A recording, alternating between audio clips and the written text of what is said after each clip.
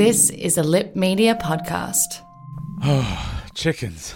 Oh my God, I've just seen the ascension of the Cybermen, and Lord, do I have a theory.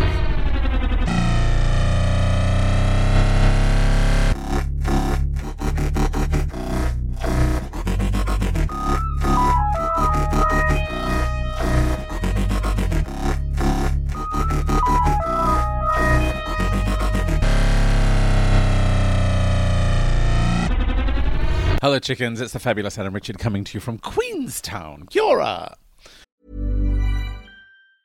Hiring for your small business? If you're not looking for professionals on LinkedIn, you're looking in the wrong place. That's like looking for your car keys in a fish tank.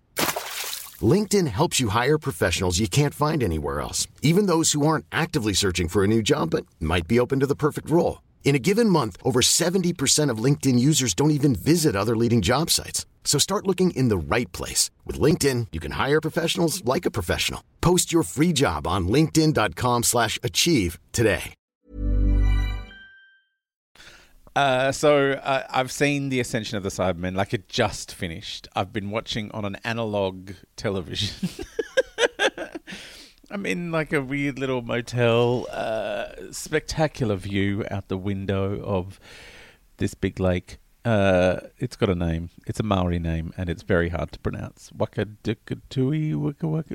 Anyway, it's I know how to say Lake Manapuri, which I went on yesterday, which goes, you have to go across that lake and then up through some hills, and then I went to Doubtful Sound, which is a fjord, which is beautiful. Like, this country is stunning. Anyway, we're not here to talk about my holiday.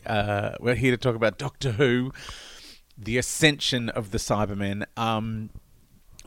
You know what? Like, I mean, it's part one. So how can I have feelings about it without knowing what happens in part two? But I have them. I have many of them. And you know what? My first thought is, it is the kind of Cyberman space opera that I always imagined when I was a kid. Like, I used to read the Doctor Who books, because, you know, a lot of those episodes were missing. Like, they found Tomb of the Cybermen, the Patrick Troughton one, in 1992, I think it was, 91, 92, and I was living in the UK. So I'd read the book. My book has tomato sauce all over it, because I used to read and eat and walk and everything. I read the book and loved it, and then finally got to see it in the 90s. I was living in the UK. You could buy it from Woolworths on VHS. And it was so exciting. But because, you know, the way the television show was made in the 60s, all of the space opera kind of elements that you imagine that are in the books, that are kind of backstory, really, until they get into the little base and they're all trapped there with the Cybermat. None of that is actually in the show in the old days. So in my head, the Cyberman adventures were big and epic and, spacey. But in reality, you know, as Tom Baker says in Revenge of the Cybermen, you know, you're just a handful traveling around in a tin can. So this was as epic as I'd imagined. Because that's the other thing. Ever since the show's come back in 2005... I feel like every time they use the Cybermen, it just never quite lives up to my expectations. Even though there have been some spectacular episodes. Cybermen versus the Daleks was spectacular. Apparently that was meant to be what happened in Frontier in Space, and then Planet of the Daleks. There was meant to be a Daleks v Cybermen thing going on, and Terry Nation said, no, I don't want it. I won't have it. Anyway, they finally did that in Series 2, Doomsday, which I can't watch. Not because it's terrible, but because it has such a tragic ending and I cry every time. So it's one of those ones you can't look at too often. Billie Piper, just breaking your heart at every turn. Anyway, so... we've had the two-parter where they brought back the Cybermen with Billie Piper and David Tennant, and that was, like, it was good. The Cybermen were scary, but it still wasn't a crazy Cyberman space opera, which is what I've been longing for.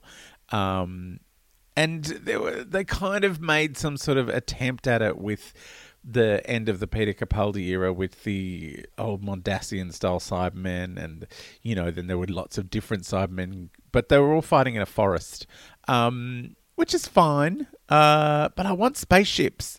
I want darkness. I want control centers. I want, thousands of Cybermen like in Earthshock. And I got all of that in this episode. Oh my God, it was so exciting. The new design of the Cybermen I absolutely adore, because it kind of, in a way, harks back to those late 60s, early 70s style Cybermen, the ones from The Invasion, the Patrick Troughton story, of which there's a couple of episodes missing that they've been made into cartoons. Oh my God, they're so cute. I did love when the company that got the commission to make The Invasion made like a little trailer, and it was really exciting, and then they found out the 2 episodes that they were making had barely any Cybermen in them. I mean, that's one of the weird things about most of the Cybermen episodes. There's hardly ever a Cyberman in it. Like, you get like 1 or 2 down the end, and they're hiding in cupboards. And their plans are always terrible. But yeah, this is kind of, I feel like Chris Chibnall is doing wish fulfillment. Maybe he had the same feelings as I did reading those Target books, and it's like, oh, all this stuff, because you always hear about the cyber war. It's always something that happened. But, then there's remnants of it, but you never get to see it in full flight. And yes, again, we're in the remnants of a cyber war, but this is quite spectacular. Like, this is big, enormous, floating dead Cybermen, lots of spaceships, the end of the world. I haven't even started talking about the weird portal that goes through to Gallifrey and what implications that has for what's going on. So, there's hardly any humans left now. I know people are going to be complaining because it's like, well, that was Utopia, and the Master's already done this plan. It's like, yes, this is Doctor Who. Things change. Also, perhaps having the Cyberium go into the Lone Cyberman has rewritten history in some way. So that whole Utopia, Sound of Drums finale some of those events never happen. I don't know. I feel like every time the Doctor has a new adventure, it wipes out all the old adventures, and I'm fine for that. I like if elements come back. I just, I can't keep up with things. Like, even if you watch soap operas, they forget storylines like 7 years later. Like, they just have people hooking up. It's like they had a baby like 10 years ago, and the baby went off to university, and now you've had them meeting like they've never met before. So yeah, I'm fine for these things. But yeah, it was exciting. Oh, I was really excited about Julie Graham. She's one of my favourite actors. I don't know if you've seen. She was in the reboot of Survivors, which was made a few years ago, where everyone on Earth dies of a virus except for this handful of people. She's great in that. She's great in The Bletchley Circle, which is kind of like a crime drama about a bunch of women who worked in code breaking during World War II. And it is a very, very cute show, if you like crime things. But yeah, she's amazing in that. And then they go off. I think they go off to San Francisco. Like, it's one of those shows that was on like some little nothing channel in the UK and was only ever 2 series, and they're both great. And then it's just been in repeats on all of the streaming services, and I think there must have been demand for it. Anyway, it turned up on Netflix the other week. They're in San Francisco now, so the Americans must love it, which is always a boon. It's the reason they make all these Doctor Who Blu-rays with the old episodes on them now, because the Americans love them, and I love the Americans for loving Doctor Who. Bless you and your enormous number of people with cash for keeping my favourite shows alive. So yeah, But yeah, Julie Graham is great. And that little... Do you think Graham's going to hook up with her character? Because it seemed like there was sort of a frisson going on. Like when she goes, "You're really strange. I like strange." And it's like, oh, is this Graham leaving? Is he going to run off with her? Or is, She's going to die, and it's going to just hurt Graham so much. It's going to be another person he's lost, and then he'll lose Ryan, and then he'll go crazy. So when Gallifrey appeared in the end of the portal thing where all the last of the humans had gone, my immediate thought was, oh, the Doctor has always known that this happened somewhere in her subconscious. Because, like, the chatty rags from the Ghost Monument, they said, it was hidden even from her. So maybe, when the Doctor says if you've seen the Paul McGann movie, which we will watch at some point in this show, he says, I'm half human on my mother's side. So maybe the Doctor knows deep down that Gallifrey was created by all of the humans who went through the portal. I don't know. The Master turned up at the end.